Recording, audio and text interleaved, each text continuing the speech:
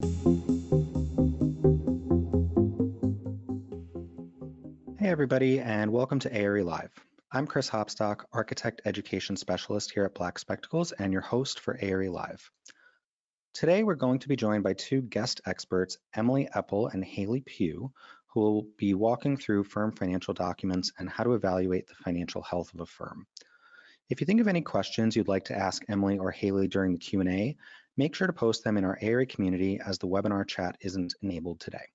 Go to community.blackspectacles.com and post your questions or comments on the Firm Financial Documents episode page. Everyone who posts in our community thread today will be entered to win a free Black Spectacles t-shirt, so head over and just say hello. Stay tuned until the end of the episode to see if you won. Our next ARE Live will be April 20th, 2023, where we'll discuss sustainable design and how sustainability practices apply to the ARE. You can go to go.blackspectacles.com/podcast to sign up or check out this episode's community page for the registration link. To learn more about the study materials that Black Spectacles offers or to watch this episode again later, go to go.blackspectacles.com. Although all of our episodes are available in both video and podcast audio formats after the broadcast, we'll be sharing our screen during today's live, so we recommend watching the webinar to better see how we'll work through the material. Without further ado, I'd like to welcome today's guests, Emily Epple and Haley Pugh. Emily is a practicing architect in New York City who's in the process of starting her own firm, and Haley is an architect with Nelson Worldwide. They're also both Black Spectacles virtual workshop instructors. So welcome, Emily and Haley. Thanks, Chris. Thanks, Chris. Yeah, glad to have you. So today's episode is structured like a case study. We're going to start by reading the scenario and getting sort of an overall feel for what we're going to be talking about. And just a reminder, we're sharing this today in Bluebeam, so some of the features won't look exactly like you will see on the ARE. For example, we're not going to be clicking through tabs to see any of the resources that you would have for the case study. They're embedded in this presentation, and we won't be using the calculator and the whiteboard that you would use on the actual ARE. We're just going to write on the PDF itself and use the computer's calculator. So keep that in mind as we're going through this. But with that said, Emily, why don't you take it away and set us up for success on this case study? Yeah, sounds good. We'll get started. Haley, Emily, and Chris are creating a new architecture firm together. Their experience and qualifications are listed below. Haley is a Missouri and Louisiana registered architect with experience on commercial projects, historic rehabilitation, and coastal sustainability. Emily is an Illinois and Indiana registered architect with workplace and residential experience, currently working and living in New York and seeking license reciprocity there. Chris is a New York registered architect with experience in mixed use and residential projects in the New York metropolitan area. The team wants to primarily pursue projects that match their skill set, respond to RFPs in order to gain new projects, and plans to hire employees in their first year in order to round out the team's capabilities. The three architects have a network of preferred consultants in their area, and based on their past experience, they expect consultant costs to amount to 25% of the firm's billings. So this is just the scenario that's going to get us set up for the rest of the questions today, and we might have to refer back to it a few times. Yeah, I definitely recommend when you get to the case studies, whether you do them in the beginning or the end of your exam, it's your choice, and there's different strategies and pros and cons of each. But I would recommend reading that, and for every piece of information you're given, try to just remember it, and when you start going through the questions, think back to what information in that scenario might apply to the question. I think people are super used to looking through the resources available for the case studies, but I feel like the scenario often gets forgotten about, and there's definitely some nuggets of information in there that are going to be applicable. And I'll also point out that this is a fake scenario. Emily, Haley, and I are not starting firm, but I just thought it'd be a fun thing to talk about and pretend for today. So with that said, Emily, take us away with question one. Yeah, sounds good. All right. The team is preparing their business plan so that the new firm has a set of guiding principles and business strategies during their early years. Which of the following abridged executive summaries is most appropriate for the firm? So we have A, the firm will focus on residential projects in the New York metropolitan area, New York, New Jersey, and Connecticut that are privately funded. B, the firm will focus on commercial projects in Missouri and residential projects in New York during their early years, and then expand to different project typologies in those jurisdictions as they gain experience. C, the firm will submit RFP responses to residential and commercial RFPs in a variety of jurisdictions and hire additional registered architects to take responsible control of each project. D, the firm will focus on residential, commercial, and workplace projects in New Jersey where coastal resiliency is a primary consideration. So to get started with answering this question, I think it's helpful just to start from the top, read them again, and see if we can eliminate any, if any have some red flags that we know they're going to be wrong for sure, or if some are maybes, and then we can come back to them. So let's get started with A again. The firm will focus on residential projects in the New York metropolitan area, New York, New Jersey, and Connecticut that are privately funded. So for A, I'm leaning towards that this is not the correct answer, and that's strictly because of its mention of New Jersey and Connecticut. So between the three of us, Chris, Haley, and I, we are already licensed in 5 jurisdictions, which is that's a fair amount for a new firm just starting out. And New Jersey and Connecticut are not included in those 5. So it doesn't make sense for us to specifically focus on projects in those 2 states where none of us are currently licensed. So I would go ahead and eliminate A as a possible option. And on the exam, you can use that strike through function just so you clearly mark it out of your head and know that you don't need it. Thank you, Haley. So let's go to B next. The firm will focus on commercial projects in Missouri and residential projects in New York during their early years, and then expand to different project typologies in those jurisdictions as they gain experience. So we know that Haley has experience with commercial projects and is licensed in Missouri, so that sounds good. And we know that Emily, myself, and Chris both have experience with residential projects, and we are both working in New York, with Chris being licensed there and with Emily soon to be licensed there. So far, everything in B is sounding like it could be the correct answer, but we do have C and D to look through. So just to have the confidence, I'm going to go ahead and review C and D as well and see if we can for sure mark those off, because we are always looking for the best answer. Sometimes you might find that a couple of the answers seem like they could work, so we're always looking for the best. So I want to go ahead and see if C or D happen to be better options. So C, the firm will submit RFP responses to residential and commercial RFPs in a variety of jurisdictions and hire additional registered architects to take responsible control of each project. So the first part of this option sounds okay. Residential, commercial, that's where we already have experience.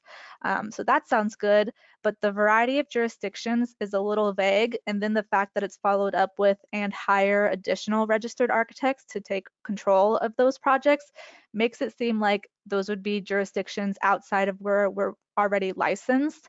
So that goes back to my reasoning with A. We're already licensed and registered in 5 states. I don't know why at the beginning of our business we would decide to look outside of those 5 states and need to hire someone else. Since we're not licensed outside of those 5 states, then we would have to hire someone else to do that work. So that doesn't seem like a super great option for our first, couple of years in the firm. So C, we can mark that off.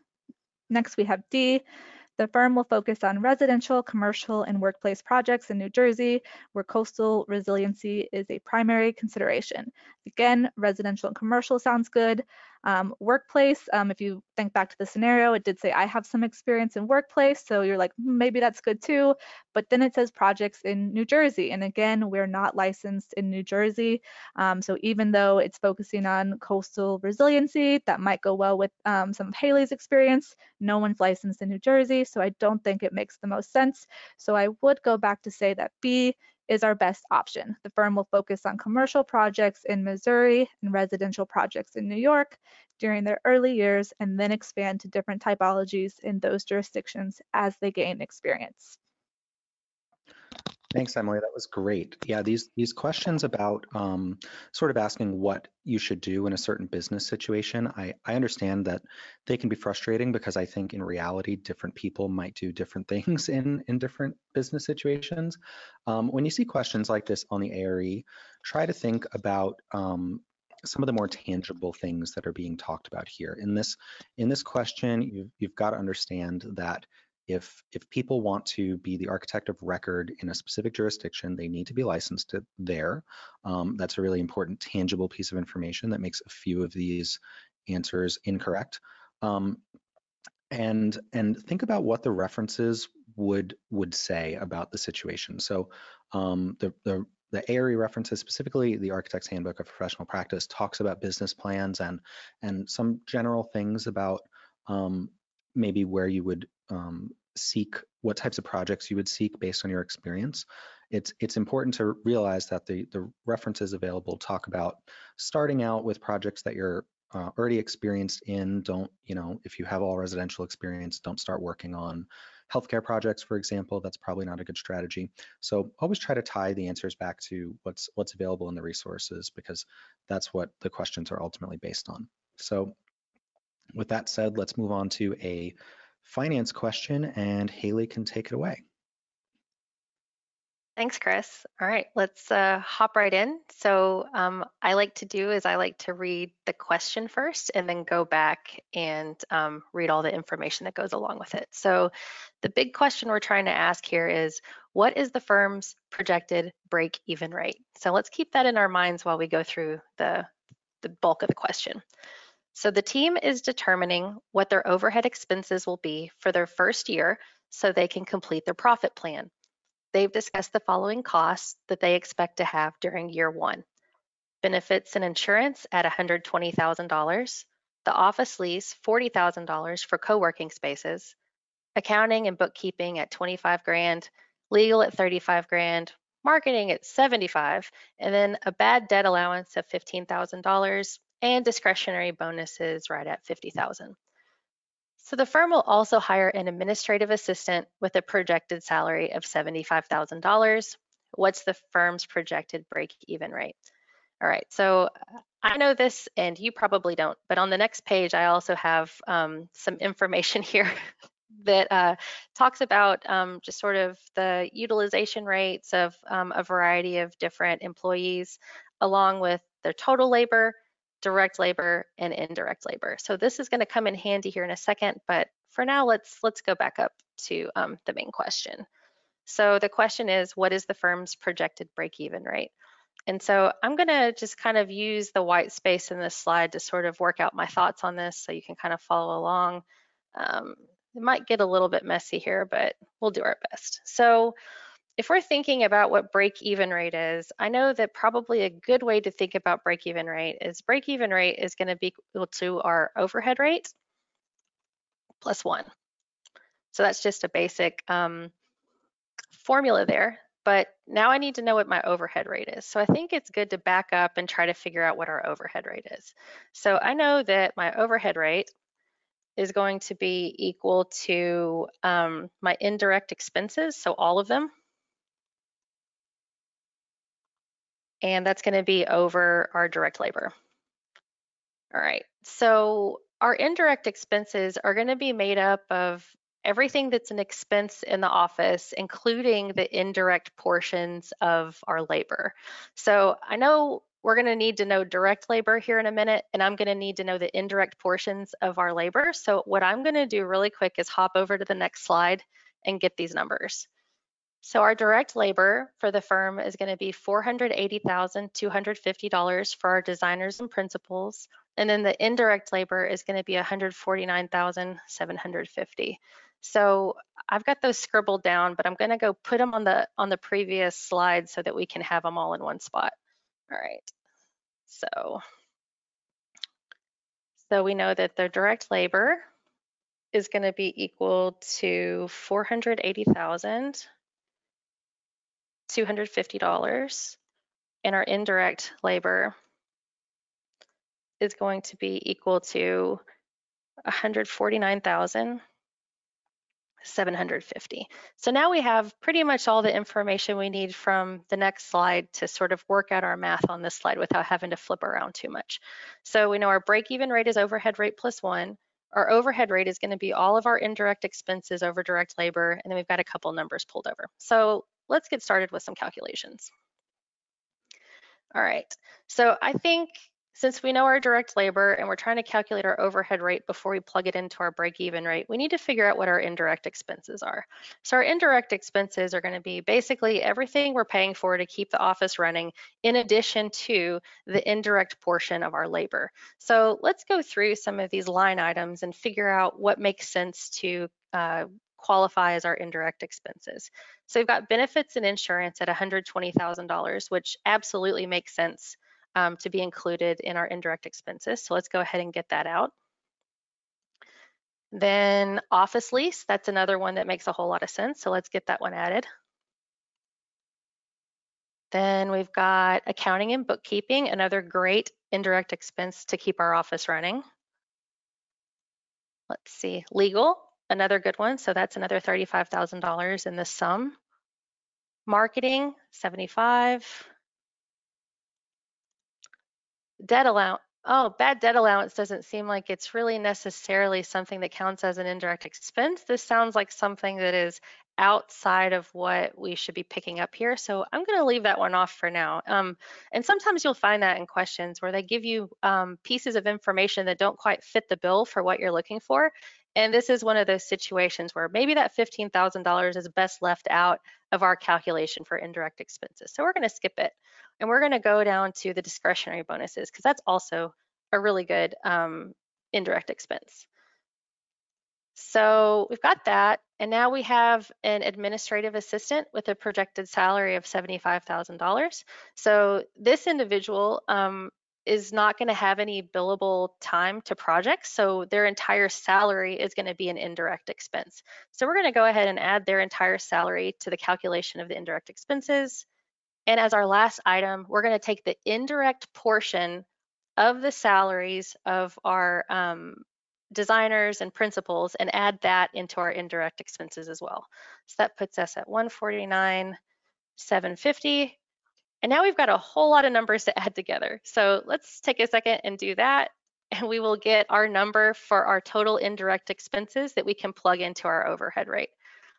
Got my little calculator here, and if you'll bear with me, I'm going to plug in some of these numbers. So 120,000 plus 40,000 plus 25,000 plus 35,000 plus 75,000 plus 50,000 plus another 75,000 plus the indirect portion of the salaries, which is 149,750. And so that gives us, oh gosh, okay, it's 569,750. I'm going to drag this to another screen, but we're going to remember that number. So what we're going to put here is we're going to say our indirect expenses are going to be equal to this number, which is 569,750. Okay, so we know what our indirect expenses are. And we know what our direct labor is. That's right here. So let's go ahead and calculate our overhead rate since we have all the numbers we need for that. Okay, so we're going to take our indirect expenses, which is this number, and we're going to put that over our direct labor, which is this number.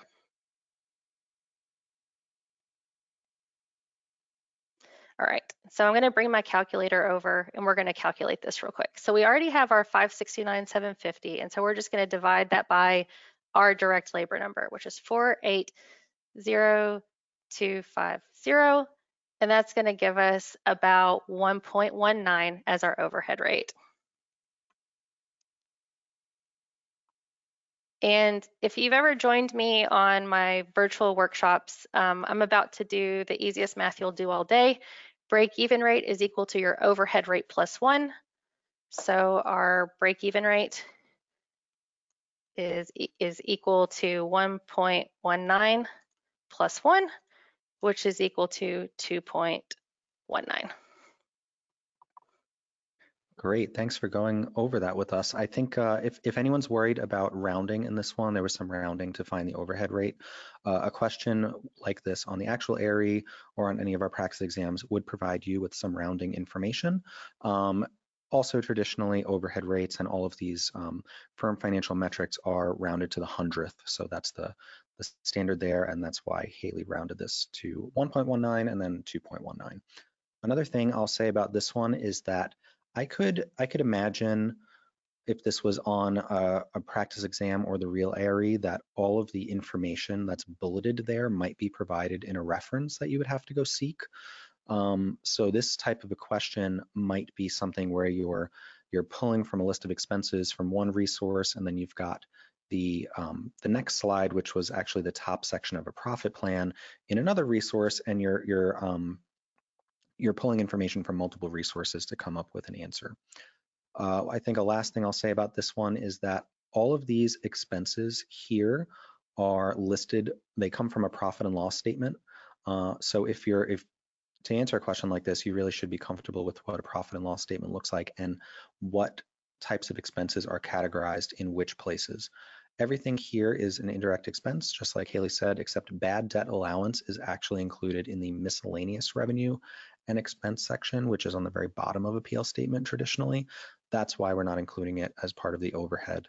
And for those that don't know, bad debt allowance is simply an allowance that you would make for the rare scenario where you submit an invoice to somebody and it doesn't get paid. That happens, and you've got to account for that in your firm finances for that very small portion of the time that happens. So with that said, let's move on to question 3, and Emily's going to take this one. Thanks, Chris.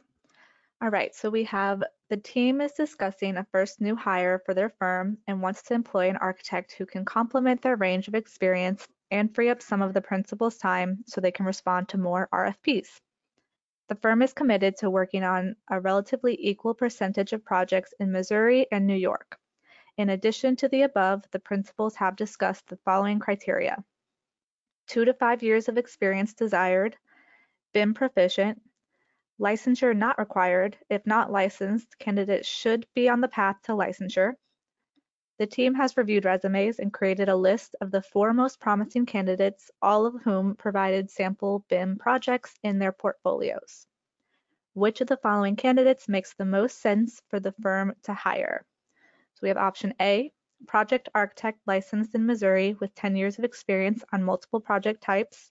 B, project manager with 4 years of experience who is licensed in Indiana, experienced in commercial and workplace projects in the Midwest. C, a designer with 2 years of experience on commercial and historic preservation projects currently seeking licensure. D, a draftsperson with 4 years of experience on residential projects currently seeking licensure in New York. So again, I think the best way to go about answering this question is just to go back from the beginning, start with A, and try to eliminate each option one by one to figure out what is the best option. I also just want to point out that I think the key portion of this new scenario is the relatively equal percentage of projects in Missouri and New York. So if this was the real exam, I'd probably use the highlight function and I would highlight that area up there in that scenario above, the relatively equal percentage of projects in Missouri and New York, just so it's right there, easy for us to see and easy for us to refer back to as we are reviewing the options. So let's start with A, project architect licensed in Missouri with 10 years of experience on multiple project types. So licensed in Missouri seems great because we want to work on projects in Missouri and New York, so that seems like a great option. And then it goes on to say with 10 years of experience on multiple project types. So the 10 years is obviously not within 2 to 5 years of experience, but it does say 2 to 5 years of experience desired. So that's enough to make me kind of question if this one should be crossed off or not. So it's one I'm going to come back to, but for now, I'm not sure if it's right or wrong, so I'm going to move on to B. So next we have project manager with 4 years of experience who's licensed in Indiana, experienced in commercial and workplace projects in the Midwest. So 4 years of experience, that's right within the 2 to 5 years that we desire, so that's great. and they're licensed in Indiana. So this one might throw some people off because they might think back to the very beginning scenario where it was mentioned that Emily, that I am licensed in Indiana as well. You need to think about the information that is being given to you currently. So since we talked about that very original scenario, we have gotten more information since then, and we have decided that we're focusing mostly on projects in Missouri and New York. From question 1, we decided that as well. So them being licensed in Indiana isn't really helping what our new firm mission is. So I think I would probably go ahead and cross off B as an incorrect answer. Next, we have C, a designer with 2 years of experience on commercial and historic preservation projects currently seeking licensure. So they're seeking licensure, which is one of the things we wanted. So that's good. Commercial work aligns with Haley's experience, so that's good. And 2 years of experience falls within that 2 to 5 years. So that all sounds good. It doesn't really mention where they have experience, like what states or where they're currently located. So that's enough to make me question it as well. So I'm going to leave this one as is for now, and we'll come back to it. Next, we have D, draftsperson with 4 years of experience on residential projects, currently seeking licensure in New York. So 4 years is great. It's within the 2 to 5. Residential aligns with what Chris and I do, and seeking licensure in New York would also be with Chris and I. But that's the problem here. If we go back to what we highlighted above, we're looking to have equal percentages of projects in Missouri and New York. If we hire this draftsperson, then we have 3 employees working in the New York area on residential projects and only Haley working in Missouri on commercial projects. So that's not giving us the equal percentage that we said we were looking for. So we can go ahead and eliminate D. That is not the correct answer. So that leaves us with A and C.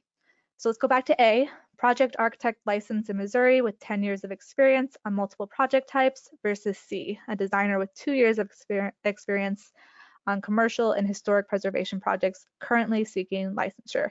And I think what this really comes down to is which one has something that is blatantly different from what we're asking for. And that would be A. It is stated that they have 10 years of experience, and we're looking for 2 to 5 years of experience. And the reason why this matters is because years of experience usually translate to salary. So if we're looking for someone with 2 to 5 years of experience, we're probably budgeting for someone who is going to be paid for their 2 to 5 years of experience. So we wouldn't necessarily have the budget to hire someone who has 10 years of experience. So even though C was a little more vague, they have 2 years of experience. They have experience with commercial like Haley. So that lends me to believe, since a location is not listed, that we could put them on commercial projects in Missouri with Haley, and that would have us balanced between Missouri and New York. So C is the best option in this case. Yeah, this is another one of those sort of soft skill questions like the first question that we looked at here, where different people in the real world might make a different decision. You might be saying to yourself, the project architect with 10 years of experience on multiple project types, that sounds like a great asset for a firm. If you've looked at any job postings recently, you can check some out on spectacular.design. You'll see that that's a really in-demand level of experience right now and position. So you might be saying that sounds great, but you've got to go back and look at the question and see that that choice specifically conflicts with exactly what we're looking for here. And on the ARE, at least, that should be a red flag for you, and you shouldn't select that. I understand in real life, a firm might be looking for somebody with 2 to 5 years experience and decide to hire someone with 7 or 10 because they're a great person and otherwise fit the bill. But on the ARE, we're going to go with strict requirements here, and that's how you should answer these types of questions. So with that said, we're going to jump back to finances, I believe. Yep, and Haley's going to take this one away. All right, so new question here, building on our previous finance question. So let's just skip down and look at what they're asking us, and then we can read what the big question is. So what is the billable rate for principal A? Round to the nearest $5. All right, so we know we're going to be looking at a billable rate and rounding it. Perfect. So the question in bigger terms expects to be able to earn $1,800,000 in total during their first year of operations. Okay, so what's so great about this question is something that you would see in a case study where you're really going to have to build off of the information that you had previously. So if you'll bear with me, I'm going to have to go back to a few previous slides here in just a second. But I really want to talk to you about how my brain is starting to think about this before we start looking at real numbers. So we need to figure out what the billable rate for Principal A is. And so, based on what we've seen previously with information, we know what his, direct labor is, indirect labor, salary. We understand where his time is going and where his where the proportions of his salary are going. But what we really need to understand is things like how much profit the company is making and net multiplier and a couple things like that that go into understanding sort of the what a billable rate is, okay? And so real quickly, the next page is showing us sort of the same profit plan that we saw earlier. So we see Principal A, we see the direct labor, we see the indirect labor. For that individual, we see the overall firm's direct labor and indirect labor, but there are a couple more pieces of information we need. So very, very quickly, I just want to write down a couple things that I'm thinking when I first see this of information that I need versus information that I have, and just sort of how we go about pulling that out of all the numbers that we've received so far. So I'm going to kind of work backwards. So I'm going to kind of say what I'm thinking, and then we'll move forwards to get our numbers. So in order to get a billable rate, I know that that's going to be our hourly rate, and that's going to be times whatever our net multiplier is. And I'm putting this in caps because that's something we need to figure out because it's a pretty important thing, and that'll get us our billable rate. All right, and so in order to get our net multiplier, we need to figure out how much profit we're making. And so and we'll manipulate that a little bit, but I think what really matters right now is that we need to figure out how much profit our company is making. So I'm going to say that our profit is going to be equal to our net operating revenue, which we'll talk about here in just a second. And from that, you subtract your direct expenses. And from that, you also subtract your indirect expenses. So it's basically after everyone's been paid that needs to be paid, we are going to end up with how much money the company made, and that's going to be our profit. All right, so we've got a net multiplier here that we need to figure out, and we'll get to figure that out based on what we can get from our profit. We need to figure out what our net operating revenue is, and so that's another good place we can start because we can figure out at this point direct expenses and indirect expenses because we've kind of done that previously, but we need to know what net operating revenue is. So I'm just kind of, rounding up all the things that I need to figure out at this point. So our net operating revenue, kind of by definition, right, is equal to everything that we've billed, so our total billings. And we're going to subtract out anything that we owe to our consultants. So it's everything that we build minus whatever it is that needs to go out to everyone else. And that's going to be the money that we have to play with that goes to cover our expenses. And then anything taken away from our expenses is going to lead to our profit, right? So these are sort of the things we need to figure out to finally figure out what our net multiplier is. So it's a roundabout way of sort of getting these numbers. And so what we're going to do now is we're going to start figuring out how all these work together. All right, so where I think the best place to start, because it's given in our question, is starting with the billings and how that works with our net operating revenue. So let's start there. So our net operating revenue is going to be equal to our total billing, which is the $1.8 million number, minus our consultants. And so this was a piece of information that was given way long ago. And so if you'll bear with me, I'm going to go back and show you this part. So this is way back on the first slide where we introduced this information. So they expect consultant costs to amount to 25% of the firm's billings. So we're actually going to take this little piece of information from way back in the question, and we're going to apply it now to the question we're working on. So if we know that consultants are going to account for 25% of our billings, we know that what we're going to be able to keep is going to be 75% of the billings. So I think the easiest way to go about this is just to take 75% of this, and we're going to equal to what our net operating revenue is. So if we pull over our calculator and we work this out, we're going to get 1,350,000. So let's go ahead and put that there. So we've got our net operating revenue. Fantastic. So now that we've got that, I think we can come over here and figure out what our profit is. So our profit is going to be equal to our net operating revenue minus our direct expenses and our indirect expenses. So this again is going to be sort of me moving around a bit in the slides because we calculated all this previously, right? So our direct expenses, we had calculated as our direct labor, right, which is this $480,250 number, and our total indirect expenses are this $569,750 number. So we've already figured this out on a previous problem. So what we're going to do is we're just going to go to our current problem. We're going to plug in these numbers. So profits equal to net operating revenue minus our direct expenses. Like I said, it kind of might have to do a little bit of moving around, but you'll get it. And then our indirect expenses.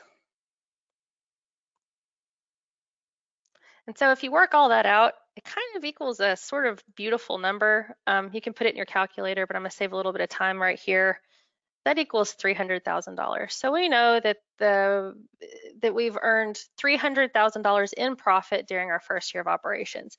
Well, fantastic. We've got our profit, but what does that really mean as far as like thinking about it compared to what we're making per hour, what we're billing per hour? And so this is where it gets kind of interesting and having to know like a deep understanding of how these numbers work. And so what we're wanting to do is, in order to figure out our net multiplier, because we already know our break-even rate from earlier, we really need to figure out the amount per labor hour that we're going to go above the break-even rate. So this is how much we made all year in terms of profit, but now we need to see how that equates to our direct labor so that we can apply that directly to how much we went over per billable hour to make money.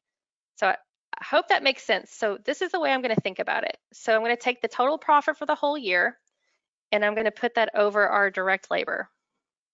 And if I do that, it's going to equal to the amount per labor hour that we made money, right? It's above the break-even rate. So this is how much we're making above zero, which is exactly what profit is. So we're going to add this number to our break-even rate, and we're going to end up with our net multiplier.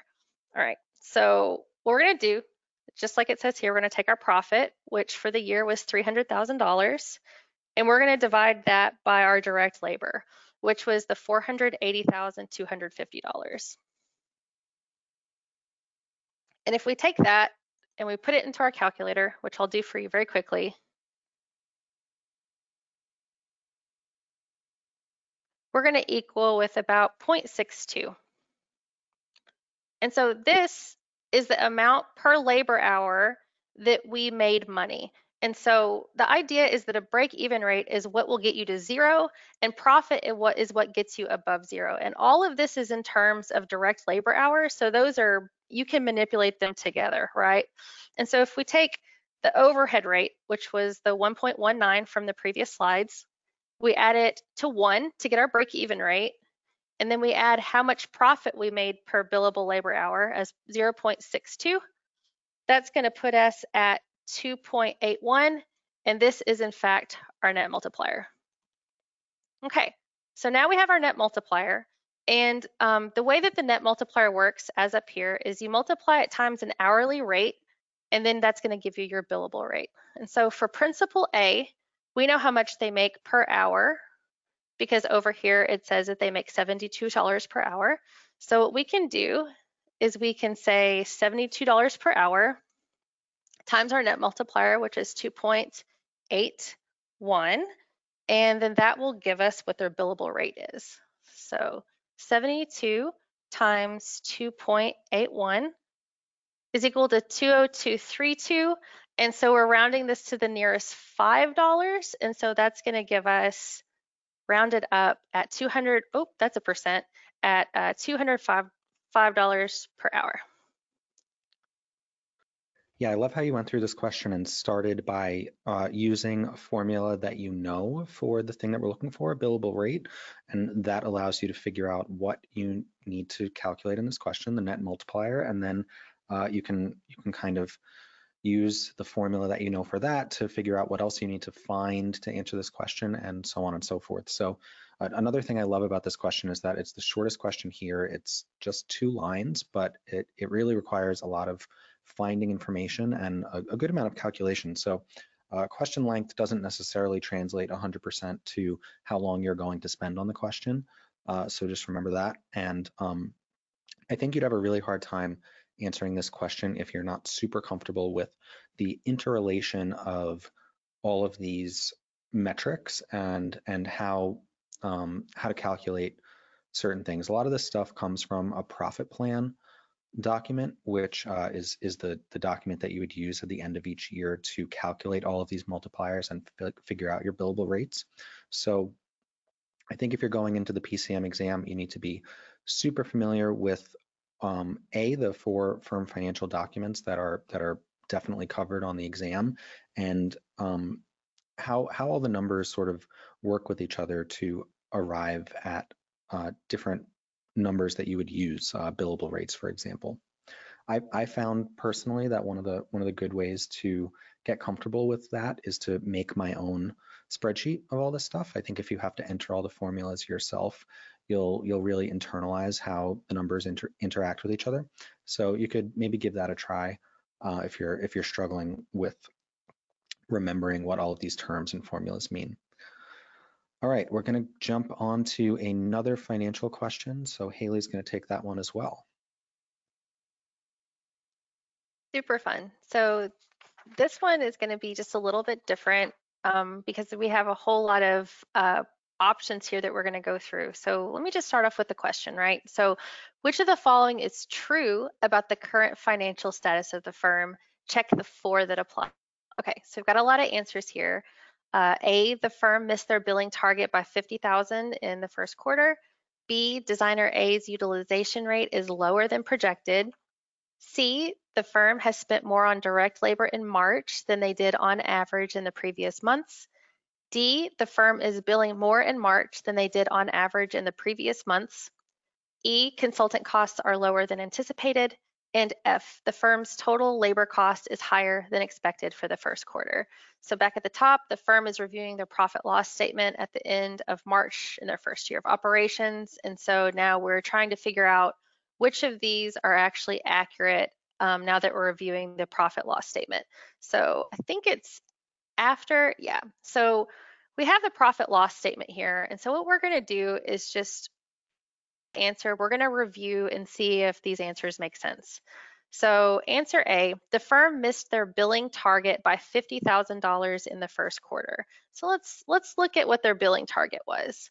So fees billed right here.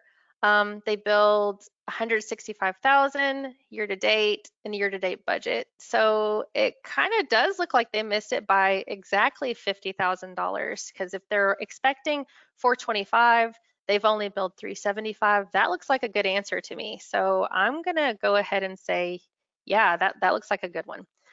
All right, so B is the next one. Designer A's utilization rate is lower than projected. All right, so let's check out Designer A and what they're up to. All right, so Designer A is here at 7,500.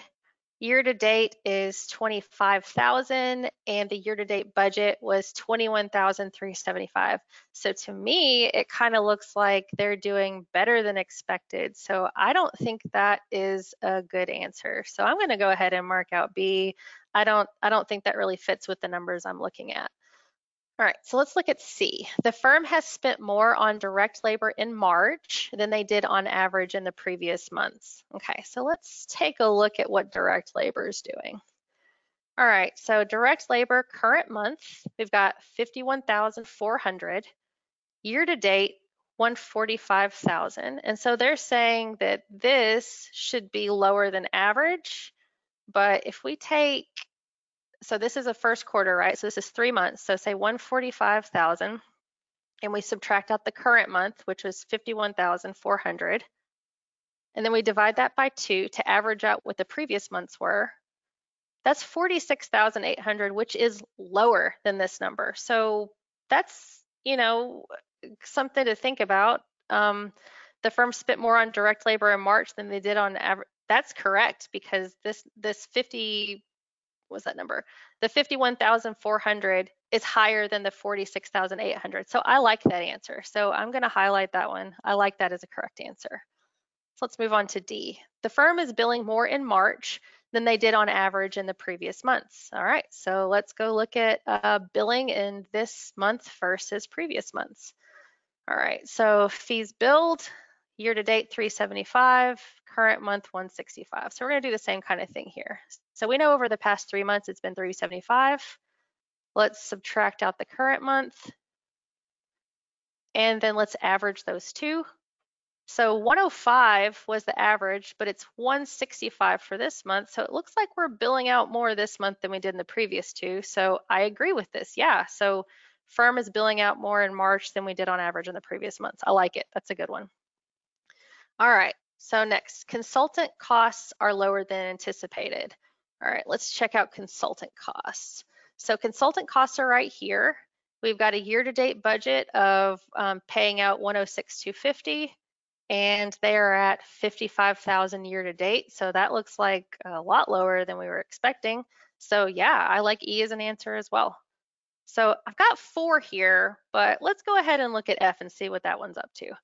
So the firm's total labor cost is higher than expected for the first quarter. So this is talking about, like, this only shows us direct labor. It doesn't show us indirect labor and direct labor put together.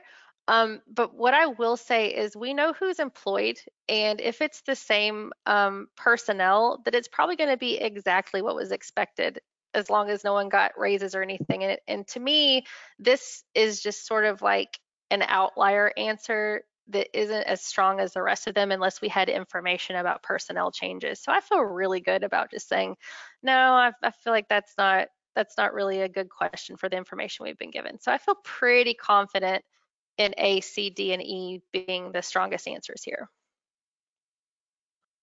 Thanks. Yeah, that was great. I love what you said about option F there and why it's incorrect. I think that might trip some people up because total labor is not provided to you, but the reasoning behind that that you gave was perfect. Also, if you're thinking about it, we're saying that we're a new firm and we're starting in a new year and we're reviewing the finances in March. It's highly unlikely that there were personnel changes or raises or anything like that in the first 3 months of a firm. And the PL statement that we're given specifically shows the same number of employees that we were expecting. Another tip here, if you were provided with this PL statement as part of a case study and you were answering the question about the billable rate for the principal and you were a little confused about what goes into the net operating revenue because that was a variable in that question, you could have peeked at the PL statement and you're given the answer right there by seeing the various inputs for the net operating revenue.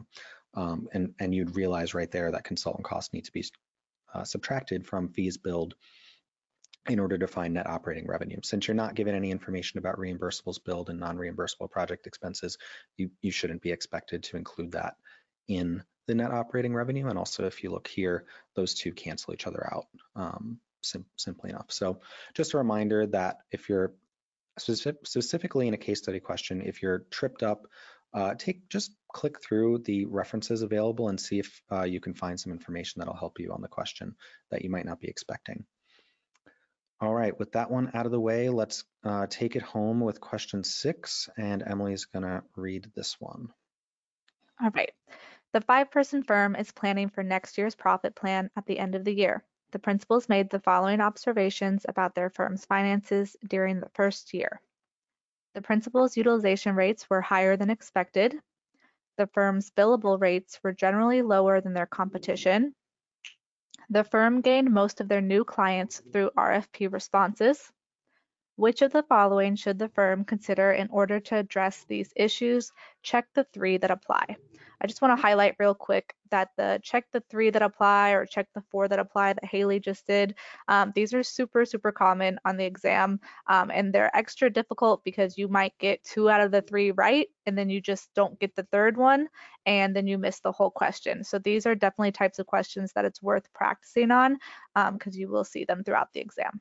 All right, with that being said, let's read through our possible options. We're looking for 3 of them. A, hire an in-house marketing team. B, hire additional junior staff members. C, increase spending on marketing. D, decrease spending on overhead expenses. E, increase profit goal. F, seek to add a 4th principal to the team. So again, let's just go ahead through everyone. Start with A, hire an in-house marketing team. So it does seem like, based on the billable rates, that the firm might be able to raise those to be closer to the competition, since right now they're generally lower, which would mean there is some money to work with within their firm. And since most of our new clients were found through RFP responses, it would be nice to focus on having like a really nice brand and like website and anything that people who haven't seen us before are going to be seeing. It would be nice to focus on that and like referring to marketing. The only thing that's throwing me off here is an in-house marketing team. Team implies more than one. I'm not sure that in a 5-person firm we would want, more than one internal marketing person. So I'm not thinking that's the right option. We might come back to it though. Next, we have B, hire additional junior staff members. So to me, this sounds like it's probably a correct option. So right now, the principals have high utilization rates, and if we hire additional junior staff members, that would take some of that work off of the principals' plates and would allow them to lower their utilization rate. So I'm going to say B is a correct option. Next, we have C, increase spending on marketing. So that's essentially the same conversation I just had about A. I do think it could be a good idea. As far as how much we're spending, I'm not quite sure on. So I think just leave this as an option for now, and we'll go to D, decrease spending on overhead expenses. So we know already that our firm's billable rates are lower than the competition. So that tells me that overhead expenses isn't something we need to be overly concerned about. And this is one of those things in real life. I feel like in most cases, you want to reduce your overhead expenses because sometimes, if you can just reduce your rent, why would you not reduce your rent? But in this case, we're already lower and we just want to think about only the information that's given in this scenario. So I don't think decreased spending on overhead expenses is the right option. Next, we have increase profit goal, option E. So since the firm's billable rates are already lower than the competition, they can raise them to match the competition, and that will bring in more profit for them without pricing themselves out of the market. So I wouldn't see why they couldn't do this. So I think E is a correct answer. They can increase their profit goal. And then F, seek to add a 4th principal to the team. I really can't see a reason why we would do this one at all. We already have 3 principals on a 5-person team, and their utilization rates are already high, and principals tend to have the highest hourly rate and the highest billable rate. So I don't think there'd be any benefit to adding another principal. It would be more beneficial to hire those junior staffers that we mentioned earlier. So that leaves us with A, hire an in-house marketing team, and C, increase spending on marketing. We can only choose one more in between the two. I think I'd rather go with the little more vague increase spending on marketing, option C, rather than hiring multiple people to form a marketing team. So the answers are B, C, and E. Yeah, I think when you see a check all that apply question that has choices like A and C, just a little tip here is that they're pretty similar options. They're both about increasing your marketing capacity and budget in some way, one of them to a greater extent than the other. I think when you see that, you've probably got to think that one of those is going to be correct, and your job is to figure out which one is correct.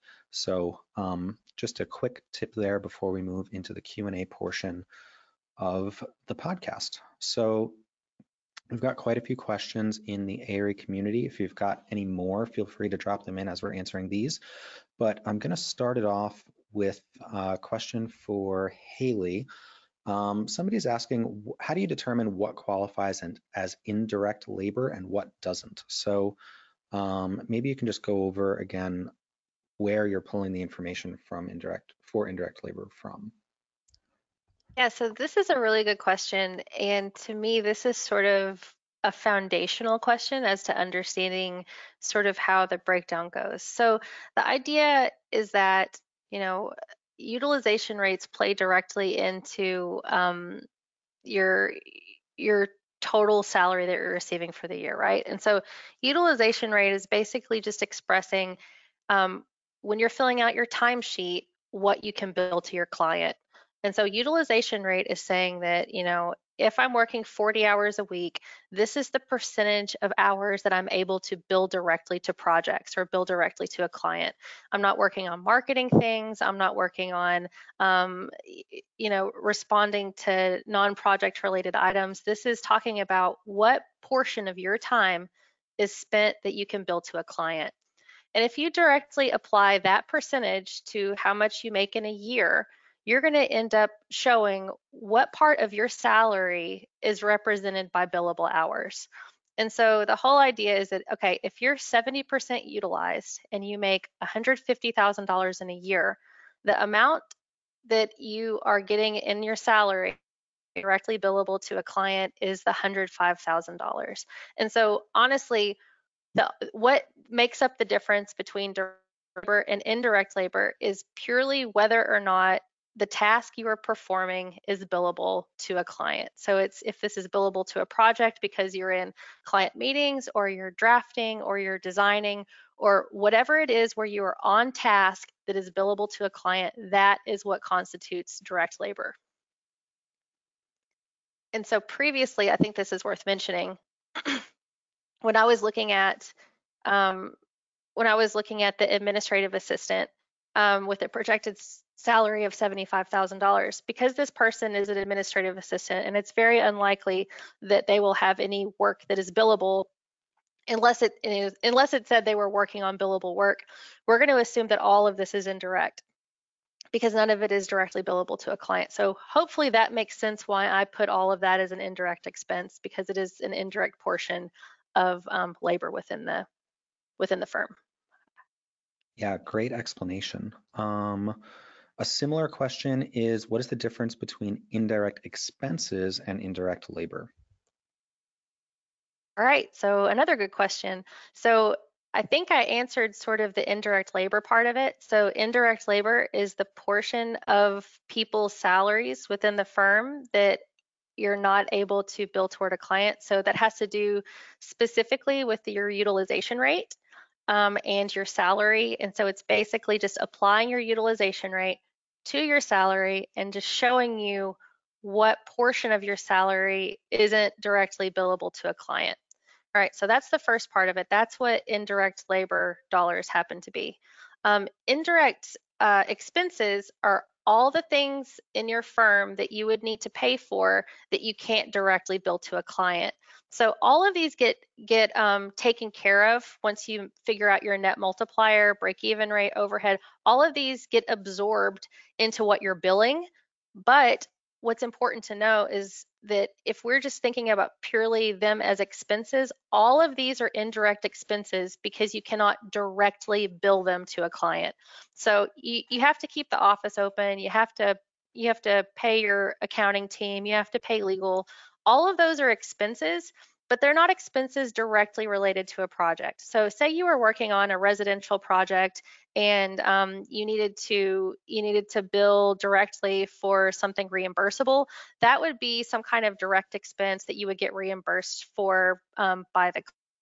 But you can't reimburse any single one of these as a direct expense to a specific project, which is why they're considered indirect expenses. You have to pay them, you have to keep the lights on, you have to keep things going, but they're not directly billable to a project. Perfect. Thanks so much, Haley. Another question here, changing gears a little bit. Someone's asking, can you educate us on percentage of firm ownership and how this affects firm financials?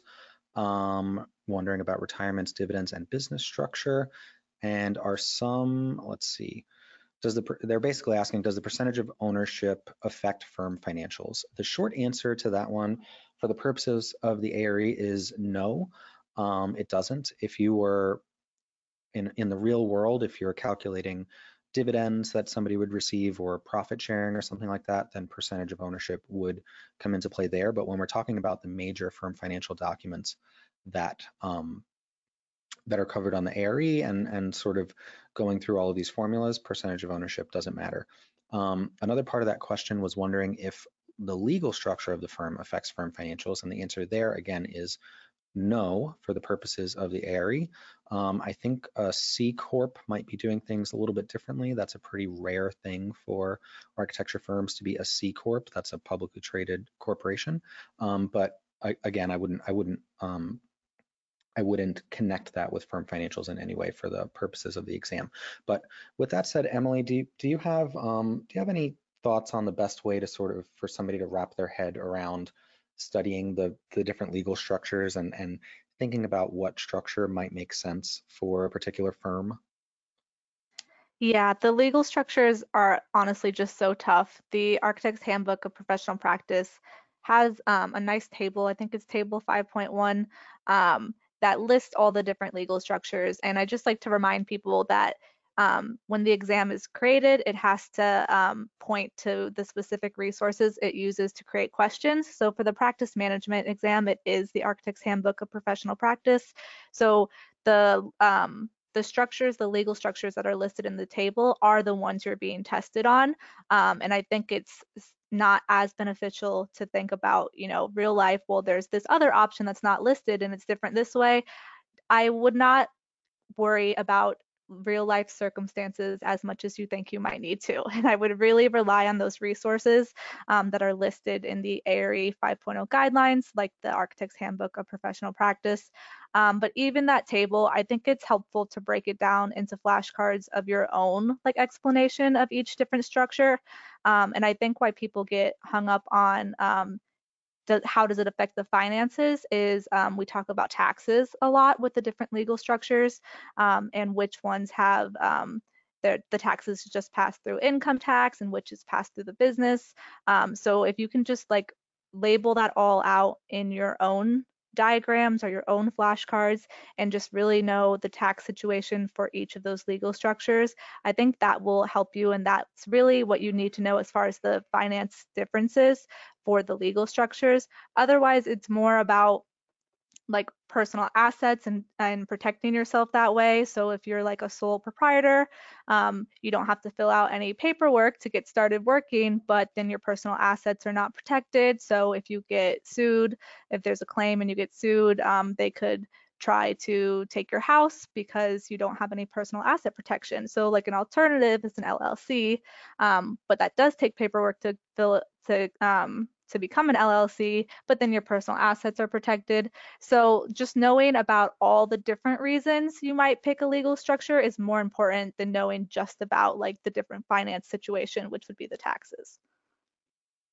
Yeah, that's a great explanation, and I love just tying it back to the resources again. That's really important on the PCM exam, on all the exams really, but on the PCM exam in particular. The other thing you mentioned there is flashcards. I think that's super useful. We do have flashcards for all of the business structures that you could consider on our website, and I love the idea of making your own custom cards. Even if we have the card for the specific thing we're talking about, you could just make your own custom card for the same thing, and it in writing that out and taking notes essentially in flashcard form, it really helps internalize that information.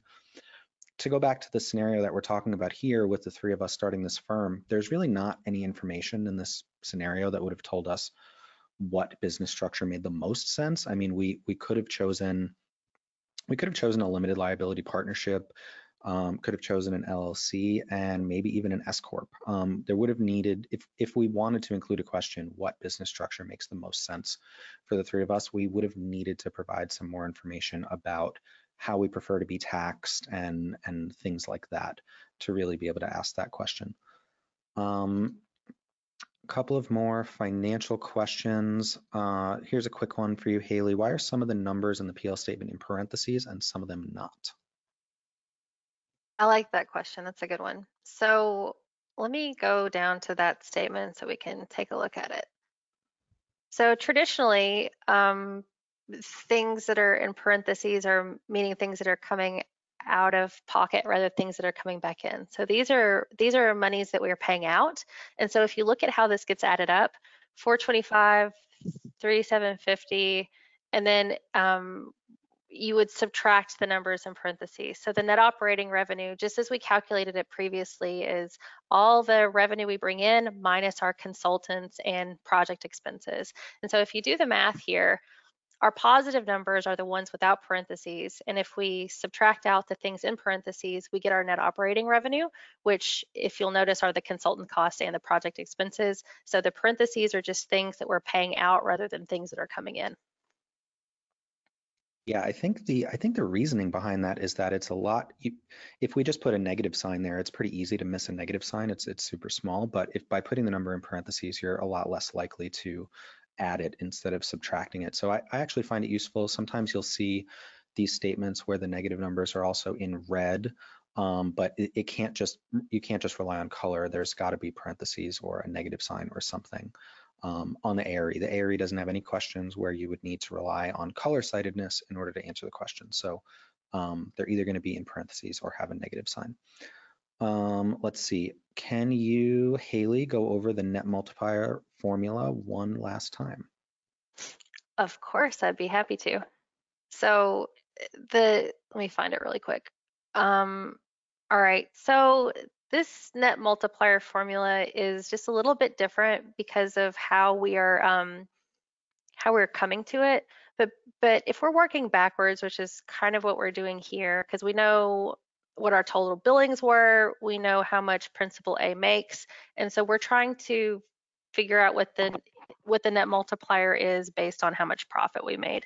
And so really what this is doing is it's kind of working backwards. So instead of saying, hey, I want to use the industry standard of 3 as our net multiplier, we're trying to figure out what our net multiplier actually is based on profit, and then assigning a billable rate to the principal.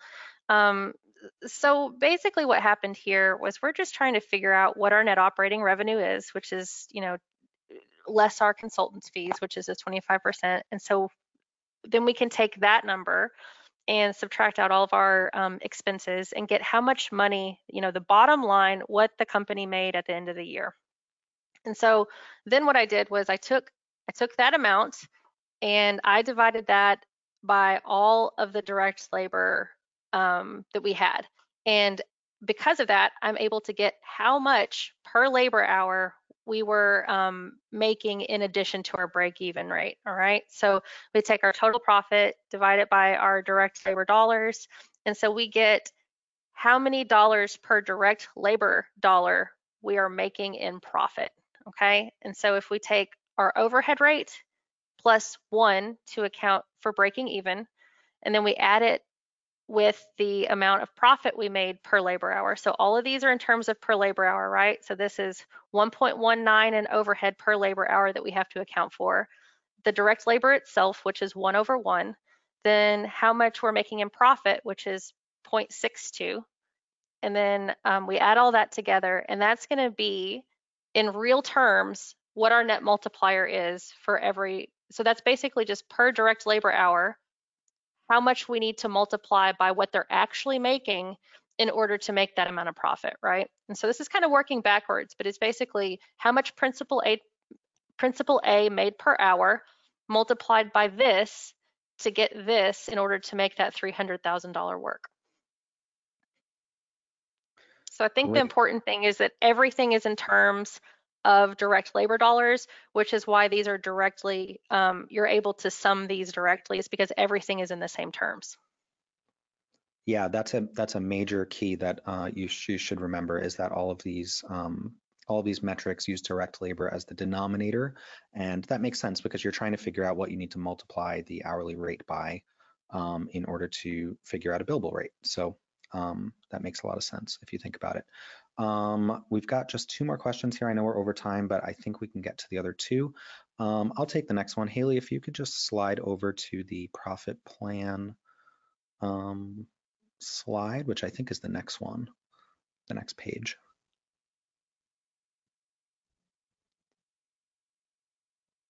Oh, we might have lost Haley. Did we lose Haley? We might have. Anyway, that's fine. The question was, where does the $72 hourly rate come from? And the answer is that that comes from the profit plan that we provided as a resource here. It was in the leftmost column, and that's common.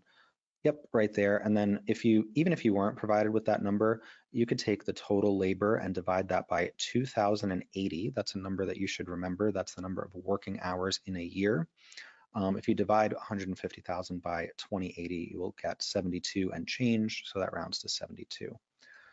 All right, last, we had 2 questions that were basically about the same thing, asking about if there's a good example of a PL document that can be studied better, and just in general, what's the best resource to understand these firm financial metrics. I'll start, and then I'll hand it over to Haley and Emily for their recommendations.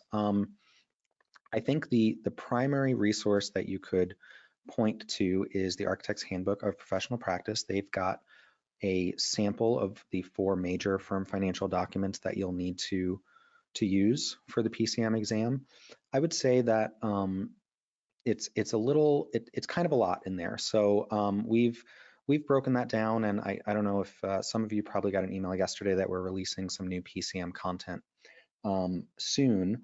We've broken those documents down and put them in a more digestible way in our new videos that we'll be releasing. And so if you want to take a look at those, we're working on that to make it a lot more digestible.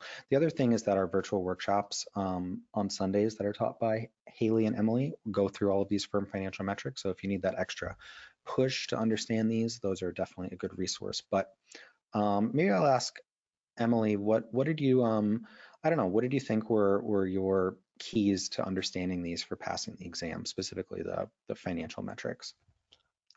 Yeah, so like we've both mentioned, for practice management, the Architect's Handbook of Professional Practice is the main and almost the only resource besides the contracts that they refer to. And the profit loss statements in there are helpful, but they're only helpful to an extent, or at least for me. So I needed to see more examples. So it'll be great when the videos come out. And I think the workshops are honestly the best place, because then you could talk to other people and ask them your very specific questions. But just as a general thing that I did whenever, it's not Sunday and you can't have those questions answered live, just Googling profit loss statement examples. And as far as trying to find something that's reputable, I'd always just look for articles or websites that are like banking websites. And there are lots of resources that will break it down in different ways. That's the challenge with the book. It's really, there aren't multiple examples. So for me, I needed to see multiple examples. So just Googling it and trying to make sure the source you're looking at is reputable. It's something in banking or something in architecture, like some other kind of architecture forum or resource, just to see as many examples as possible. It just helps you get more comfortable with it. So that would be my recommendation. Yeah, that's a great one. And like I said earlier, I think making your own is a really good way to truly wrap your head around all this stuff. So obviously you need a starting point in order to do that. So any of the resources that we all just mentioned can teach you about it, and then making your own, you can internalize it a lot better. But when you do make one, you'll figure out really quickly where if you made a mistake, because the numbers just won't total the way they need to. So it's a really powerful thing to try to do. All right, with that is all the questions. So I think that's it for today. Just a reminder that our next ARE Live will be on April 20th, and we'll be talking all about sustainable design and how it applies to different divisions, particularly PA, PPD, and PDD. You can go to go.blackspectacles.com/podcast to sign up, or you can check out the community page for this episode. The lucky winner of the Black Spectacles t-shirt is Jay Simkis, so congratulations, and we'll be reaching out via email shortly with some more information. Finally, if you could please stick around just a few minutes after the broadcast to take our survey and share any suggestions you have for future episodes of ARE Live, we'd really appreciate it. We read them all and we use your feedback to make this podcast as helpful as it can be. Thanks for watching.